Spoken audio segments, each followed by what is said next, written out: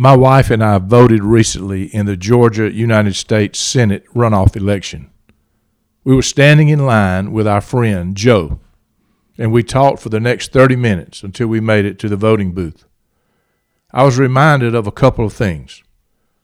Number one, my friend Joe is no ordinary Joe, and you're about to find that out.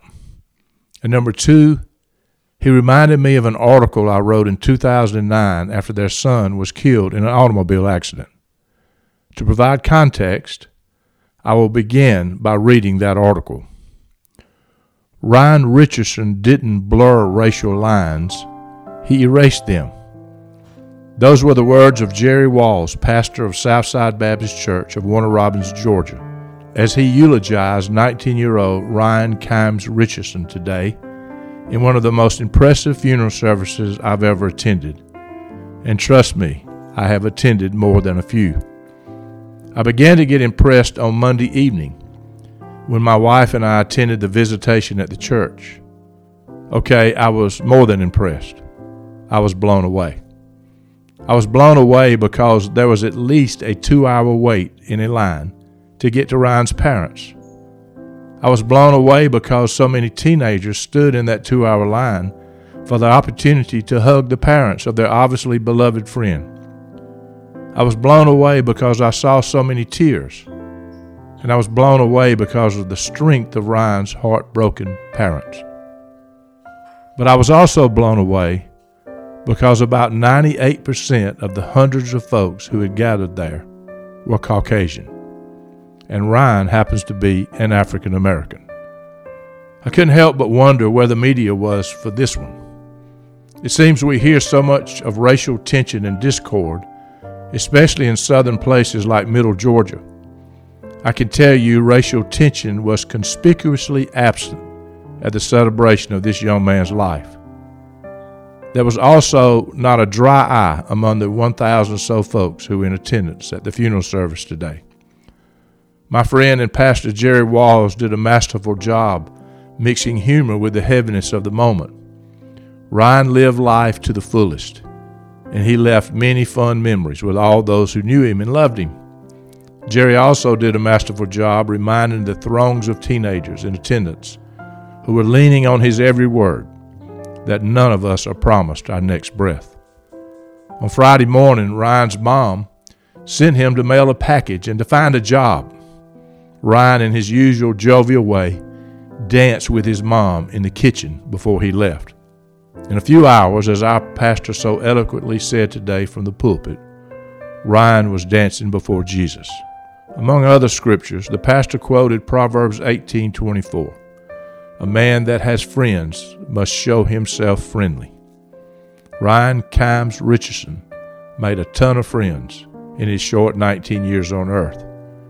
Everyone who attended the funeral service was humbled today as we celebrated this incredible young man's life. Ryan's presence and the impact he had on all who knew him were evident to all. But racial lines were conspicuously absent. My guest today is Ryan's dad, and after listening to his story, I think you'll have a better understanding of why Ryan turned out the way he did, and why Ryan and his family have impacted and influenced so many. I'll just say it again. The dad, Joe Richardson, is not your ordinary Joe. Born in the projects of Chicago as one of 7 children, raised by a single mom with the help of other extended family in different cities and states, this Joe turned out very well.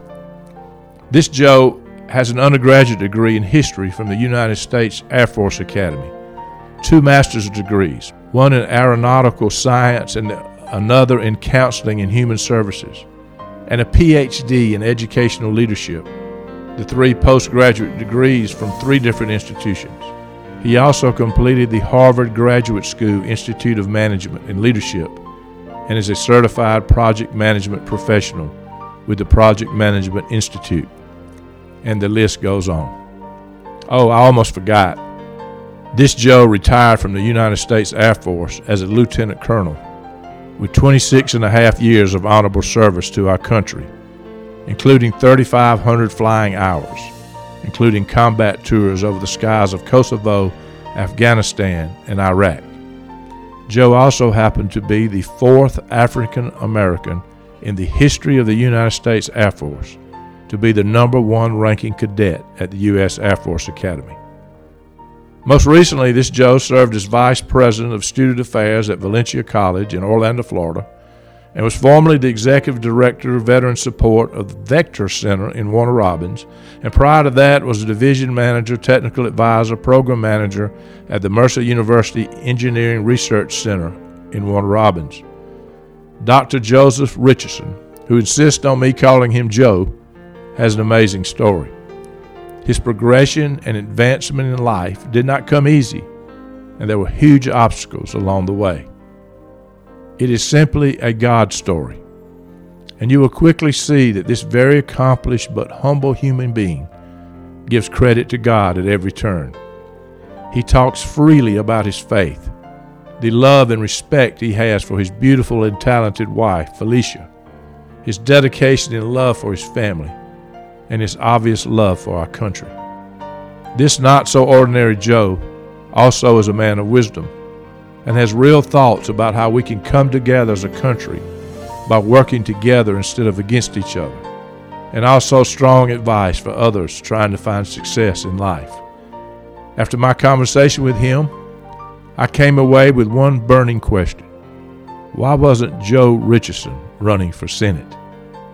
After listening to this podcast, I have a feeling you will be asking the same question. Viewing life from a hearse, it could be worse. Laugh, think, and cry with the country undertaker. This is Bruce Goddard, and you're listening to the View from a Hearse podcast. Thank you again for joining.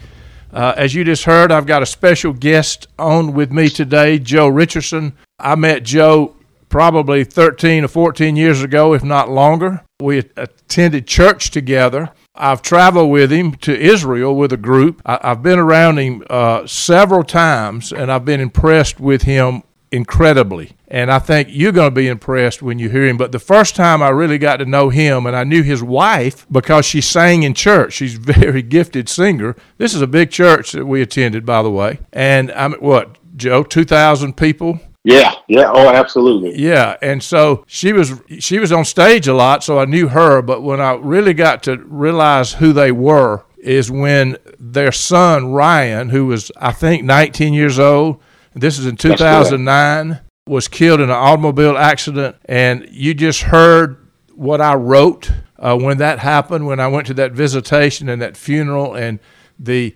number of people that this young man had impacted, the fact that he was an African American and we're in the South, and I grew up in the South, and I'm looking at, a large majority of the people, if not 95 or 98%, were Caucasian that were supporting him, and the impact he had, it was just an incredible experience. So, Joe, just talk about that whole thing. Tell me a little bit about what was going on in 2009.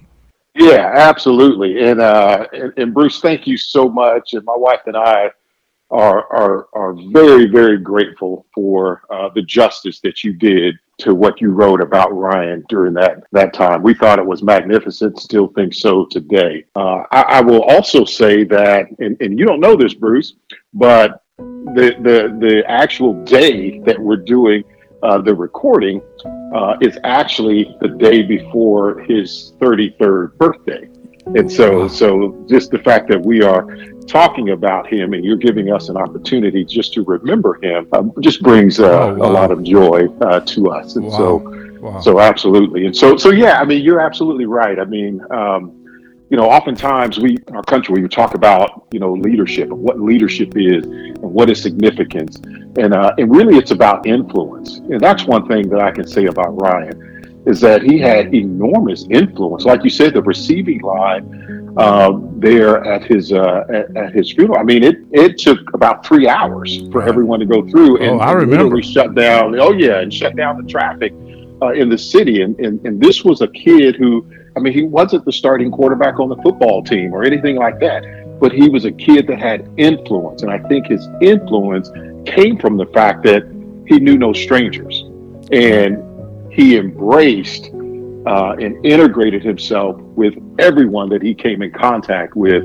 Grace and love flew through him. It actually went through him. And so he was just really a powerful representation of what it means to be a Christian, and what it means to be inclusive, and what it means to just bring out the best in everybody around you.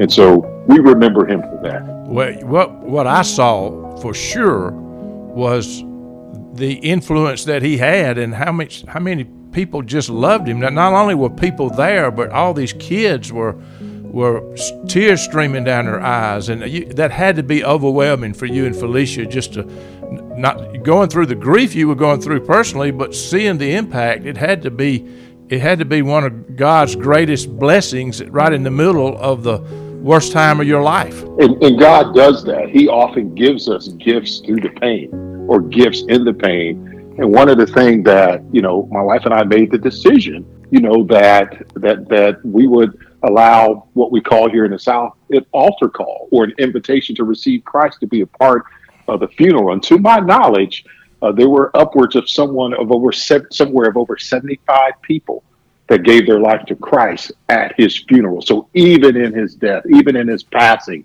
he became a huge influence in the lives of others. And there are people that are walking around today that have accepted Christ and received them into their life, and doing the work of God, that became a Christian the day of his funeral. And there are also people, Joe, that are more inclusive of people that may not look like them, or may be some way different from them, because of Ryan's example and what they saw in his life. He was so inclusive that he could care less what color people were. He just loved people because they were people, and they loved him back. And there's no telling the impact that had. Absolutely. And one thing that a lot of people don't know about Ryan, this is one of the many things that I loved about him, that whenever he would encounter, let's say children especially, that had maybe some kind of developmental disorder or something like that, he was especially kind to them, and especially keen to show them love and acceptance as well. And that's something that I just really, really admired about him. He would give to those who couldn't give back to him. And I think that's just a hallmark of really what all of our lives should be about. What was the impact from the people that came from different walks of life to be there for both of you, and for the family, and for Ryan? Well, what did that mean to you? It gave us just an overwhelming sense of gratitude. To be a part of a community, that would show that outpouring of love towards our family during, a very difficult time in our lives. We made the decision, when we first came to Warner Robins, I believe it was 1999, we were here for maybe about 5 or 6 years. And then, we got sent to, with the military, got sent to the Pentagon, and then went out to Colorado, Fort Simon. But we made the decision to come back here in 2006. That was an intentional decision. I'll tell you why we made that decision. Because we thought it would just be a wonderful place to raise our family, right, and to raise our kids. And that was just a demonstration of the reason we chose to come back here to Warner Robins, just to see that outpouring of love and support. Oh my, that validated that you coming back right there, that whole experience. You had no idea that was going to happen. Absolutely. Just so everybody will know, this family is very influential, and I think you've heard the credentials that Joe, who I'm talking to, just retired from the military after 26 and a half years as Lieutenant Colonel, PhD, all this stuff. He's all that, but he's the most humble, godly man you've ever met in your life. We got the opportunity to go to Israel together. There was a group of us from our church and a few people from other churches. There were, 40 or 50 of us or something? Right, yeah. And so we got to spend 10 days on that trip together. Joe, that was a trip of a lifetime for me, for sure. I mean, you're much more of a world traveler than I am, stuff you've done, but that was an amazing trip. Yeah, it was. There were two things that I promised myself I would do, Bruce. when I finished my PhD from Mercer University, I said, one thing I want to definitely do is I want to do an Alaskan cruise. And I said, and the other thing I want to do is I want to take a trip to the Holy Lands. I want to take a trip to Israel. And shortly after I defended my dissertation, my son and I actually went on an Alaskan cruise, and it was just, we had the time of our lives. And it took a few years for the trip to Israel to come to fruition. But it was definitely life-changing for me. It just allowed me to really look at the Bible in a whole different light, in the context of the area and the culture that it was written in. So much so, Bruce, that I continue to serve on the board of directors of Experience Israel Now with Brother Andy Cook, the organization that we went with, and I continue to serve with that group as well. I didn't realize that until I talked to you the other day. Who could be better to be on that board? That's the same thing happened to me. I've never done this. For the last year, Kathy and I read through the Bible with a Bible study alongside of it, and it did change my whole mindset about the Bible after going over there and walking around in Israel. It really does open your eyes as to what the Bible is really about and what it means and how it really happened. I can tell you that. I'll throw in a plug too for anybody that is interested in having that knowledge and understanding, but can't necessarily go. I would say just plug in to any event that Brother Andy Cook is doing with the Experience Israel Now organization, because you will get a chance to learn the lessons of the Bible. In fact, the whole purpose of the organization is to bring the Bible and that experience of the Bible land to those who cannot go. And he does an incredible job with that. And not only have I been to Israel with him, but I've been to one of his events, and he's got multimedia technology. You fly into these places on the big screen. It's like you're there. I actually had him as a guest on a previous episode on here, and good. And he talked about that some, but that's a great plug, and I tell you, I highly recommend that trip. So I know these people want to know about you too, Joe, and I want to just let's back up and talk about you growing up. You can't help but wonder, you've done well. You've just retired, although you're staying busy as consultants and on boards and doing other stuff. Tell me a little bit about your growing up. So I was born in Chicago, Illinois, and I am one of 7 kids, 5 boys and 2 girls. And shortly, when I was still really young, my mom moved the family to Lima, Ohio. And that's really where I spent the majority of my time growing up as a kid there in Lima, Ohio. My parents divorced early on in my life, so my mom essentially raised the 7 kids by herself. Wow. And Bruce, she did this without a high school education. Now, she eventually got it later in life, and I was blessed to be a part of her journey getting her high school diploma. But all the while we were kids, she did that without a high school education. I will say that our father re-entered our lives as we were teenagers, and he lived up in Detroit, Michigan at the time, and still lives there. In fact, my brothers and I, just a few weeks ago, just went up to visit him. He's in his 80s now, and so he still lives up there in Detroit. So he re-entered our lives as teenagers. I love them both dearly. My mom, she passed away, went home to be with the Lord back in 2018. She was in her late 60s. I was blessed that she was able to spend the last couple of years of her life actually living here with us. We actually moved her from Ohio to live with us as she was dealing with some medical issues. And so she spent the last couple of years of her life living here with us in Warner Robins. Wow. And then my father, like I said, he's still with us. He's in his 80s now. And I have a stepmother, and it was Gloria. She's a wonderful lady, retired nurse, and she does a wonderful job caring for him. But I'll say this, Bruce, I mean, they taught us the value of hard work, and they really taught us the importance of extended family too, because there were times during our childhood where, my mom would have to parcel us off to different relatives in order to help with the strain of raising 7 kids. Oh, I can't imagine 7 kids. Yes. My goodness. Yeah. And there was a period of time where me and my brother Bobby, we actually lived with our great grandmother down in Fort Pierce, Florida. I just remember my Aunt Millie, my Aunt Ruby. I mean, we just had connections with all different members of our family, and they were all a part of helping to raise her. So they really taught us that. So much so Bruce, that some of my closest friends on the planet to this day are two of my brothers, my brother Bobby and Maurice. I talk to them just about every single day. And so I'm really glad that they gave us that love for family. Oh, my goodness. So how'd you get on your path for this hunger for education? I mean, you've got a BS degree, you've got 2 master's degrees, you got a PhD, and you were one of 7 kids raised essentially by a single mom, although your daddy came back in your life. How did that come about? Yeah, that's such a wonderful question, because initially growing up, I'm what's considered a first-generation college student, which means that in my mother and father's lineage, no one had ever gone to college and gotten a degree before I did. I was the first one on either side to do that. And my mom actually had a sister that went off and got to college, but as far as in that pathline, I was the first one. And so high school education, Bruce, that was the creme de la creme. That was like the goal, is finish high school. Make sure you finish high school.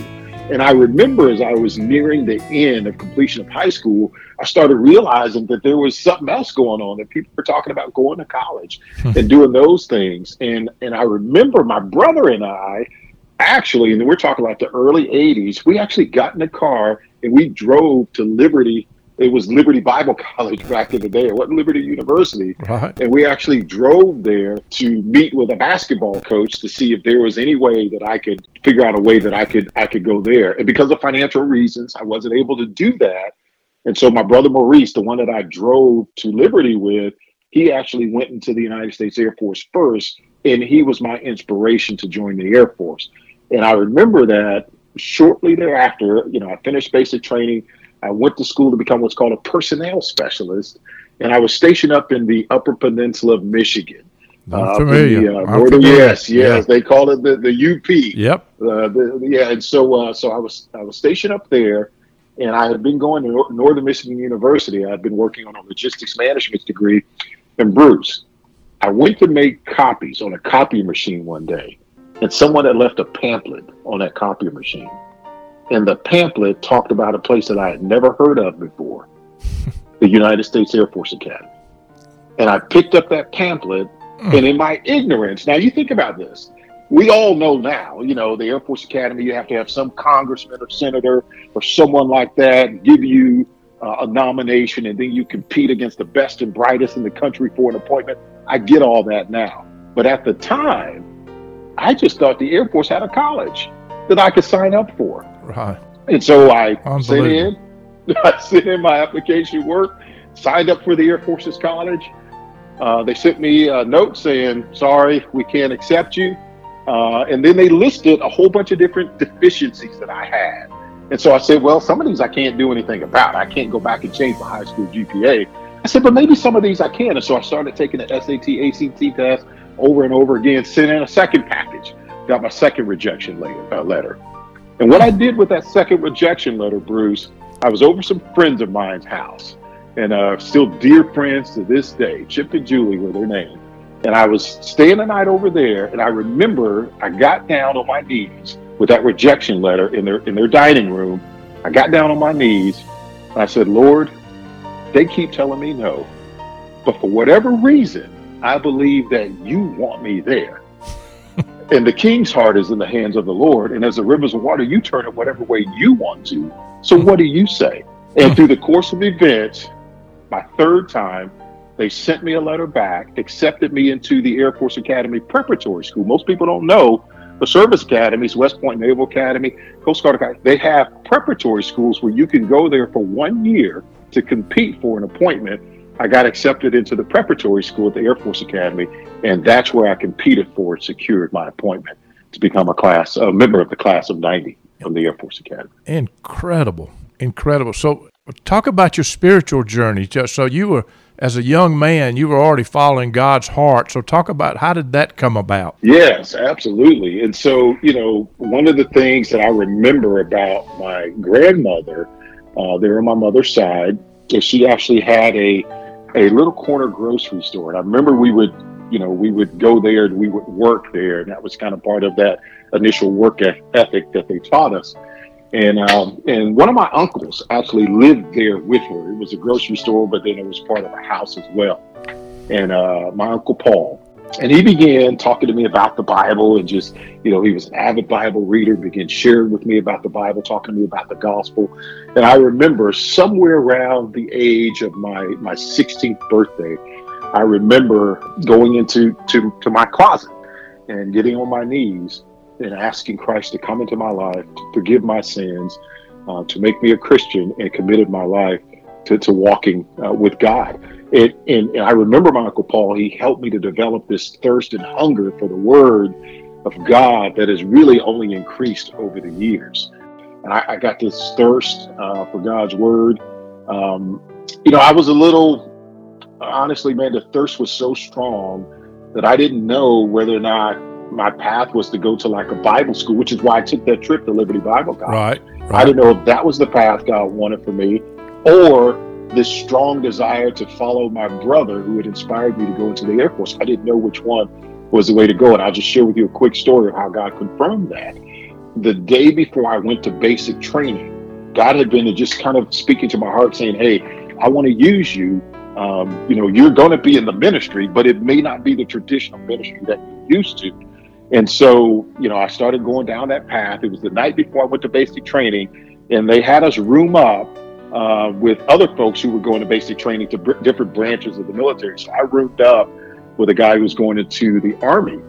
And we spent that one night together. And that one night, God gave me the privilege and opportunity to lead that individual to Christ. We got down on our knees that night before we went to bed, and he accepted Christ into his heart. I don't remember his name. I had no more contact with him after that. But that was just God confirming to me that, hey, you're actually where I want you to go, and I'm just going to use you in a different way than maybe everybody has been trying to tell you, to go this traditional path. Wow. So talk about your career. So you got into the academy. You're already having these opportunities. You've got this spiritual hunger, and you had no idea of the military career you would have. Yeah, and it has all been a spiritual journey. And here's why I say that. When I went to the Air Force Academy, back during that time, in order to go to flight school, you pretty much had to have 20/20 vision. So I'm going to start off by saying that my vision was 2400 in both eyes. And so you say, well, how could a guy with 2400 vision get into flight school and go into flight training? Well, during my time at the academy, and again, talking about the spiritual journey, I struggled because, again, I didn't come from a high school environment where, where it was known for its academics. And so even when I started my freshman year at the academy, because I went into the Air Force first, I had already been out of high school for 4 years. So even if I was a 4.0 student from the best high school in the country, 4 years later, you can forget a lot of that. Oh, yeah. And so I struggled my first couple of years. And so I faced disenrollment from the academy 3 times in my first 3 semesters there. And the third time they said, okay, we're going to keep you under 3 conditions. At the time I was the class vice president. They said, you can't do that anymore. They said you can't, at service academies, you have rank and position within the cadet body that you have. They said you cannot hold any of those ranks or positions. And they said you cannot graduate with your major. I was a history major at the time. So 2.5 years later, Bruce, through God's working through things, not only when I graduated, I had been class vice president for all 4 years.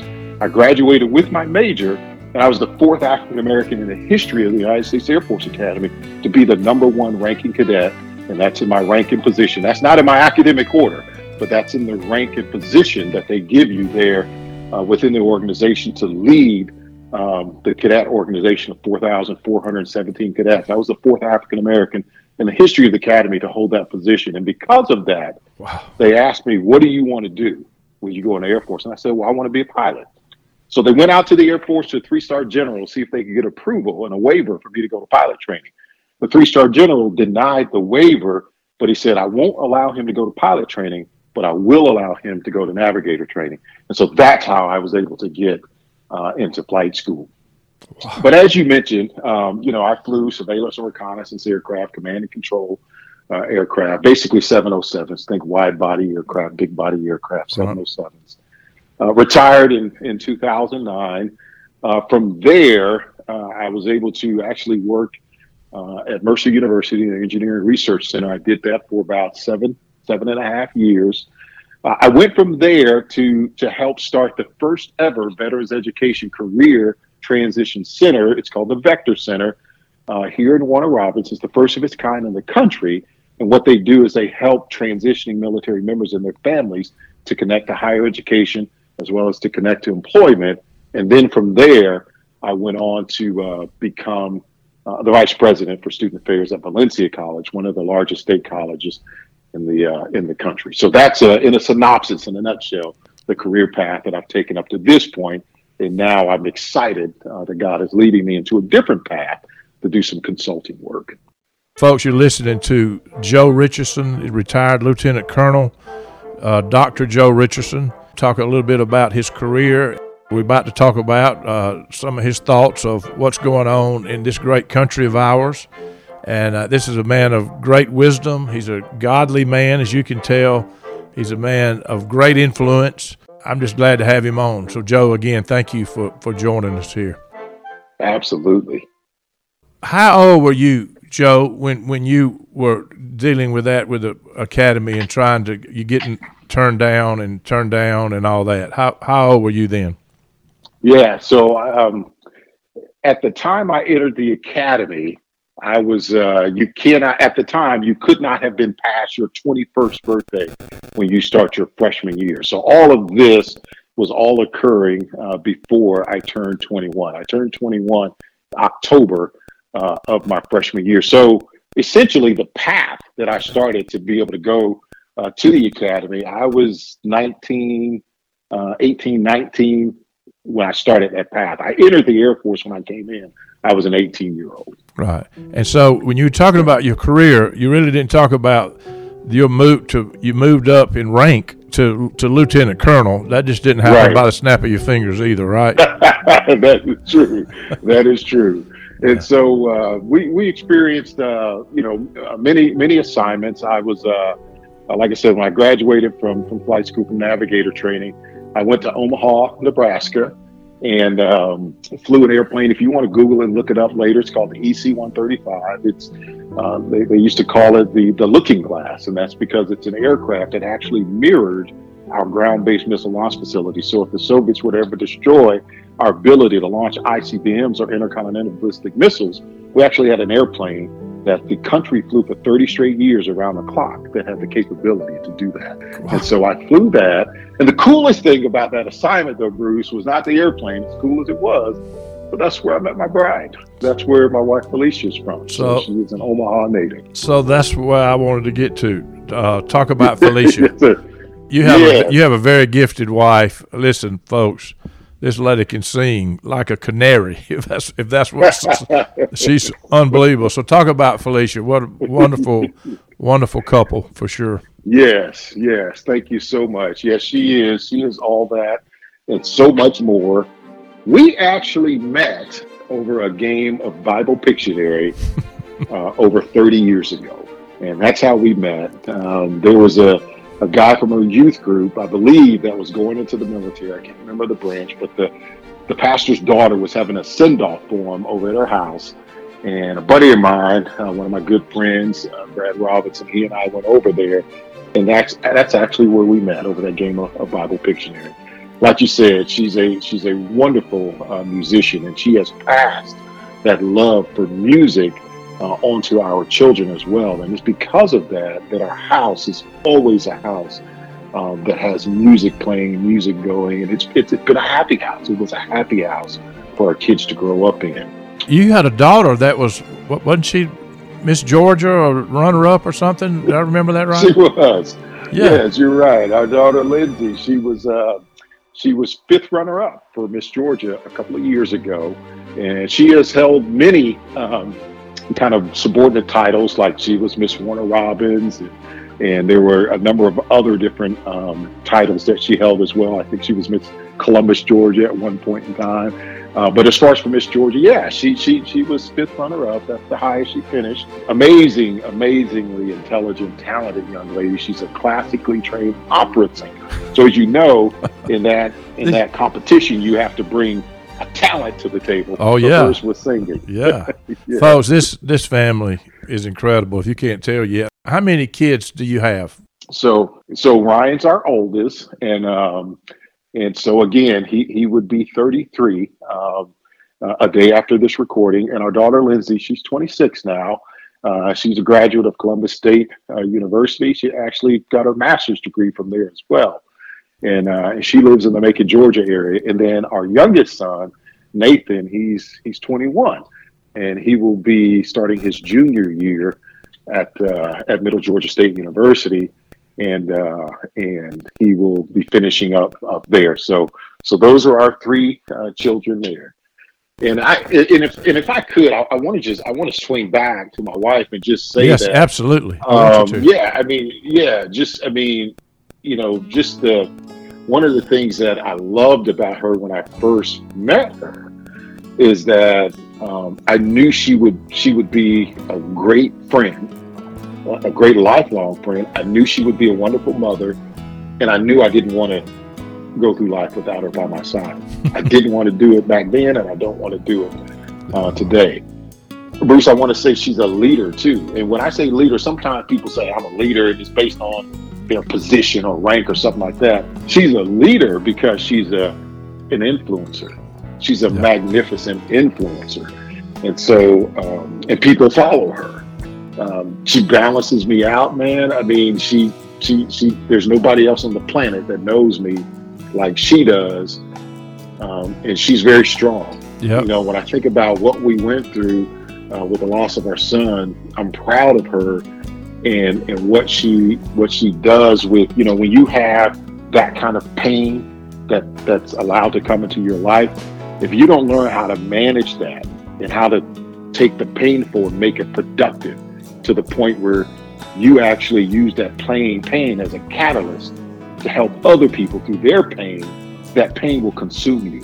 And she has learned to do that. She's a crime victim advocate for our district attorney here in Houston County. And I see her do that at work on a daily basis. She's a wonderful cook. All you got to do is look at my girth and you'll get evidence for that. And I'll just say that she's one of the most thoughtful people that I've ever met in my life. So how blessed you are. What an amazing couple. And I'm sure she keeps you straight. She says what she thinks. I guarantee that. You don't have to wonder what she's thinking, right? So no, absolutely not. So, Joe, you mentioned leadership, and I know you have been a leader of people for many years, and that always touches a chord with me. But I know that you are connected with the John Maxwell leadership team, and you're speaking and teaching. A lot of people listening to this will know who John Maxwell is. But talk about leadership a little bit. Talk about some things that you've learned. You've hit on a couple of things, but I think people would like to hear your thoughts on leadership, period. Absolutely. And one of the things I love being a part of the John Maxwell certified team is that when you start talking about personal development and professional development, you know, I did a Google search a couple of days ago. I think I put personal development in there, and I got like 2.8 billion hits in 0.74 seconds.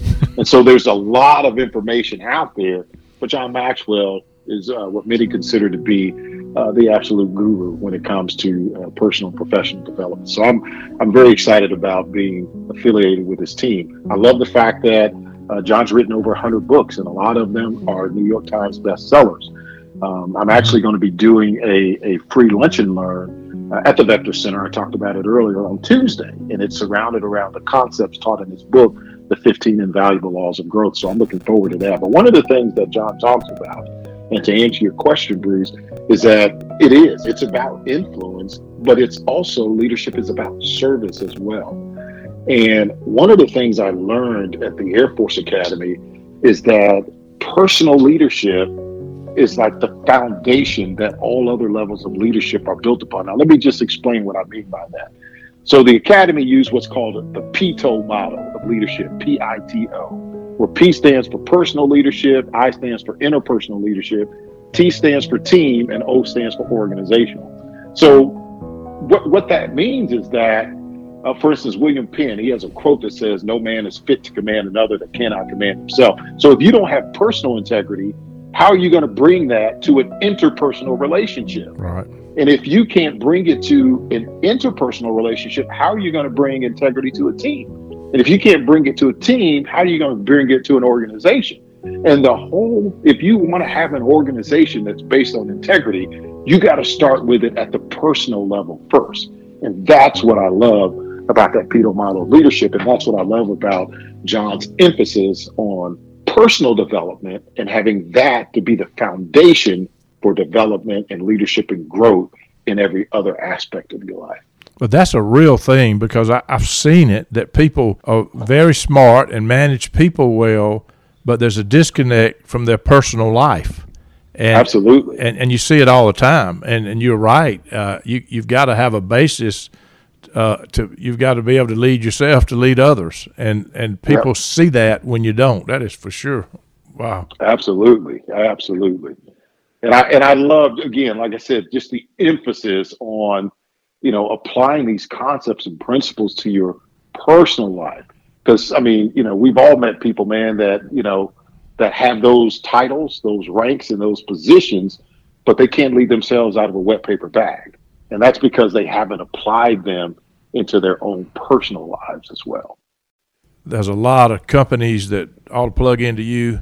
There's a lot of people that could bring you in to help them. People are starving for that kind of information about how to be real leaders. Yeah, absolutely. Authentic leadership. So tell me this, Joe, what do you see? I mean, we live in a country that's so divided politically, any way you can look at it. I've never seen it like it is. I can tell you that. I've been around 68 years, and I've never seen it like it is now.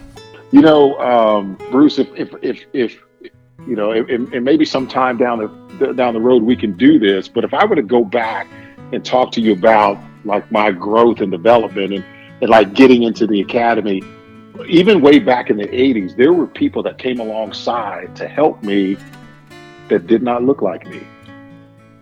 And so when we do that, when we look at each other and we see not the color of their skin externally, but maybe if they have a burning dream or a desire or a goal or something else other than the color of their skin, there's no limit to the good we can do when we do that. And that's what these gentlemen saw in me. Even when I was struggling to make it through the Air Force Academy with my grades, there was a guy that went into one of my academic review boards. He didn't look like me. Right. And he told them straight up, you need to figure out a way, because of this guy's leadership ability, you need to figure out a way to help him succeed here.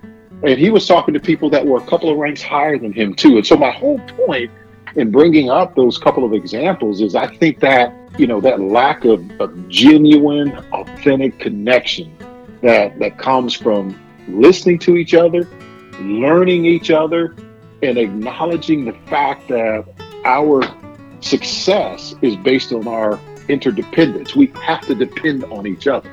I think that's one of the things that that we're missing in this country. And you say, well, how do we overcome that? And I think that, again, I'm going to reflect back on something I said earlier. I think when every single one of us realize that we're not perfect when it comes to this, we all have our prejudices. We all have those things about us that are in the land, I like to call it in the land of the not quite right. Let's just acknowledge that. Let's own it, and let's commit to a journey of personal growth and personal discovery. And I think, when we learn the truth about each other and what we can offer and what we can bring to the table, the Bible says, and you shall know the truth, and the truth shall set you free. Yep. The truth always exists, but if you don't know it, then it won't set us free from our prejudices from the past and our ignorance of the value that each and every single person possesses. We're all made in the image of God. Right. And so there's something unique and valuable about each person. I'm going to share with you real quick, Bruce, along these lines, a couple of examples that I've seen in our culture where we're starting to actually get better at this. I don't know if you've seen the movie Hidden Figures yet, but it's a movie that talks about the intelligence of 3 African-American women and their deep knowledge of computers and mathematics, and the role that those 3 African-American women played in helping us to launch John Glenn into orbit and compete in the space race. Oh, yeah. I read about her. Oh, yeah. Yeah, absolutely. Oh, yeah. It's brilliant. Yeah. But it's a wonderful example. And those kind of things are things that we can't keep hidden as a culture, because if you keep them hidden as a culture, you don't have the background and the knowledge that when you see an African-American woman to realize that, hey, there's nothing that keeps them from being brilliant. They are brilliant. They are talented. They have something of value to bring to the table. And a movie like that helps to showcase that. And there's one other, it's called Something the Lord Made. And it's about an African-American man by the name of Vivian Thomas. And it talks about in the 30s, the role that now get this lab assistant played to literally help invent cardiac surgery. The role that this African-American lab assistant played in helping to invent cardiac surgery. Those are the types of things, when you start looking at the contributions that people have made in this country, we cannot continue to overshadow those just because of the color of a person's skin. Because what it does is it gives you a skewed impression about the value and the importance that culture can bring to our country. So I think that those are just ways that we can expand our knowledge of that truth, and the knowledge of that truth is what sets us free. And when you have that knowledge, think of all the people out here that have that kind of brilliance that hasn't been uncovered. Yeah, absolutely. So that's the thing. Scary, but we're also politically divided, and we're not going to get into political discussion, but I do know that same principle applies. That if I worked for a wonderful company, and I was in on a lot of meetings, and there was a lot of people that disagreed on whatever path we were taking, but we didn't ever get where everybody was hating each other. You came to a consensus and you made a decision what was best for the company, and you moved on. But but we were so divided politically that we become like stalemate. I mean, you can't get anything done. It's static. And so that's also, that same principle is true there, I think. Absolutely. And I think just, when it comes to that, I think, and again, like you said, we're not going to get into politics, but when it comes to leadership and politics is a form of leadership, we all have to realize that I think that servant leadership, realizing that you are, regardless of your political position, you are a servant of the people. You were hired by the people to do the service for the people, and just keeping that servant leadership mentality of realizing that, hey, I'm not here so that you can serve me as the elected leader. I'm actually here so that I can serve you and to do the greatest amount of good while I'm in that You position. remember when Jesus was on the tirade and talking about the hypocrites and the people that are trying to be up front and seen by everybody, and he said, the greatest among you will be your servant. Absolutely. And that is so very true. Joe, what do you consider as your greatest accomplishment? You're retired, you're kind of looking back, you're still busy, you're doing great things, but what is your greatest accomplishment? I love this question, Bruce. It's a very challenging question, because you don't necessarily want to concede that your best years are behind you.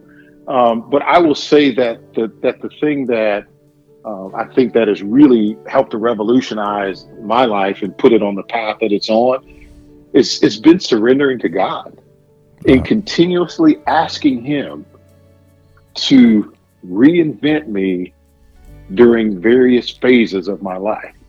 Now, let's listen to what I'm talking about. I started off as a personnel specialist, then became an aviator, then worked at an engineering research center, then became an educator. Now I'm an entrepreneur consultant. So all of those things, God has continuously reinvented me, and I've just surrendered to Him. I always like to say, man, my greatest ability is availability. I've just surrendered myself to God as this lump of clay and just asked Him to reinvent me according to His purpose and His will for my life. There's a story that's told, and the dollar figures might be off a little bit, but I'm sure you've heard of it, where if you take a $5 piece of metal, it's worth $5. But if you take that same hunk of metal and you make horseshoes out of it, now it's worth $12. You take that same piece of metal, and if you make needles out of it, it's now worth $3,500. And if you make balance springs for watches, that $5 piece of metal is now worth $300,000. It's the same raw material, but it's how you transform it and how you reinvent it. And I believe that that's what God has done in my life. And I think that the continuous ability to yield and surrender to Him to make me what it is He wants me to be for whatever season I'm in, I think that's my greatest accomplishment. I think that we all have to answer that question. Do we believe our life is about us, or is it about God and what He does through us for His purposes? And I think that's a fundamental question that we all have to answer in this life. And the only thing that makes sense is what you just said, that God is big enough to orchestrate our lives and to have a purpose for you, and you certainly not done. That is a fact. Absolutely. And He's, as long as you're breathing, He's still working. Now, well, what about your greatest regret? I would say up until this point, and I talked with my wife about this, I had never really given entrepreneurship an honest try. I kind of poked around at it. I had a couple of 501c3 nonprofit organizations, but didn't really have the time to dedicate to them. And so they kind of went defunct. And so I think now that my greatest regret is something I'm trying to do something about. And that's not really given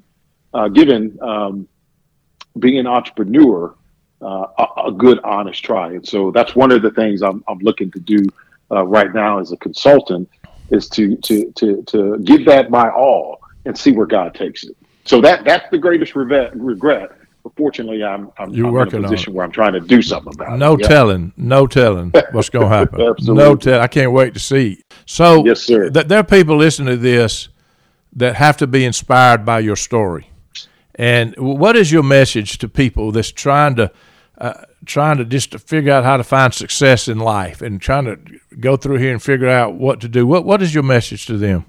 I would say, Bruce, that as I've gone through the different iterations of my life, I know what it's like to be successful by a definition of the world's view of success. I know what it's like to make a lot of money, to make more money than you can spend. I know what that's like, but I come to the conclusion that success is not measured in dollars and cents. I can tell you that emphatically. But it's measured in significance. It's measured in how many lives are better because you live, and what have you done with love and with all the manifestations of love. And let me just explain what I mean by that. I think that enhancing other people's lives and making them better, I think that's the thing that I've gotten the greatest joy out of. And I think that, love manifests itself in a lot of different ways. For instance, mercy is one of the manifestations of love. Withholding from other people the penalty that their actions deserve. I think grace is a manifestation of love, unmerited favor for those who don't deserve it. And so I think that being used by God to enhance the lives of others, and what do you do? I think oftentimes when I stand before God, the ultimate question He will ask me is, what did you do with love? How did you handle love while you were on the earth? Right. And all of its manifestations and kindness and support and encouragement. I think that's where real success is found. And that's pretty simple, isn't it?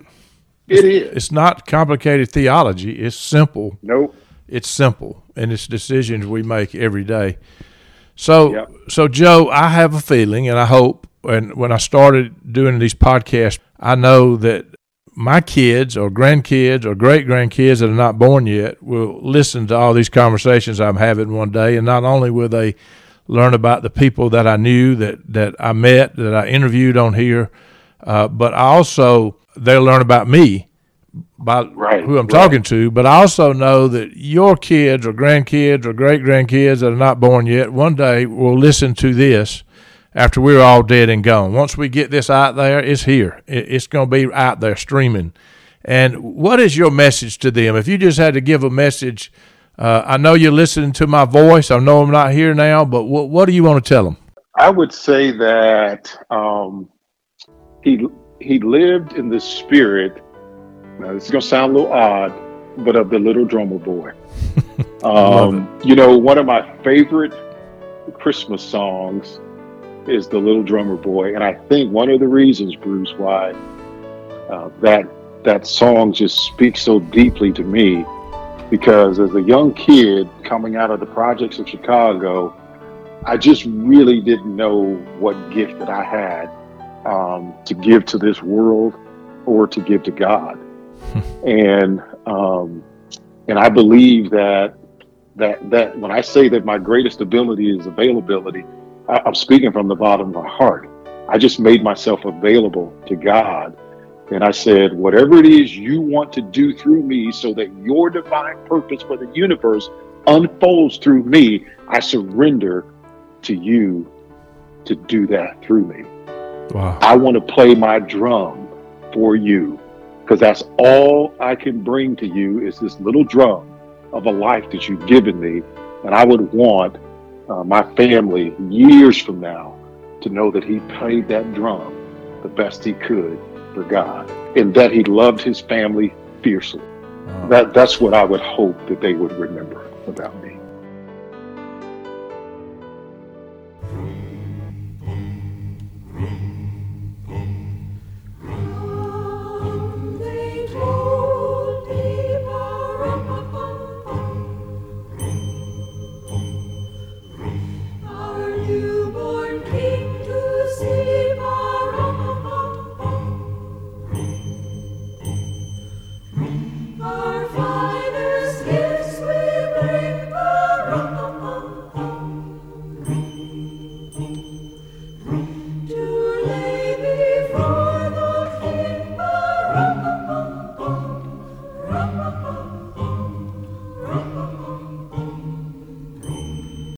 Viewing life from a hearse, it could be worse. Laugh, think, and cry with the country undertaker.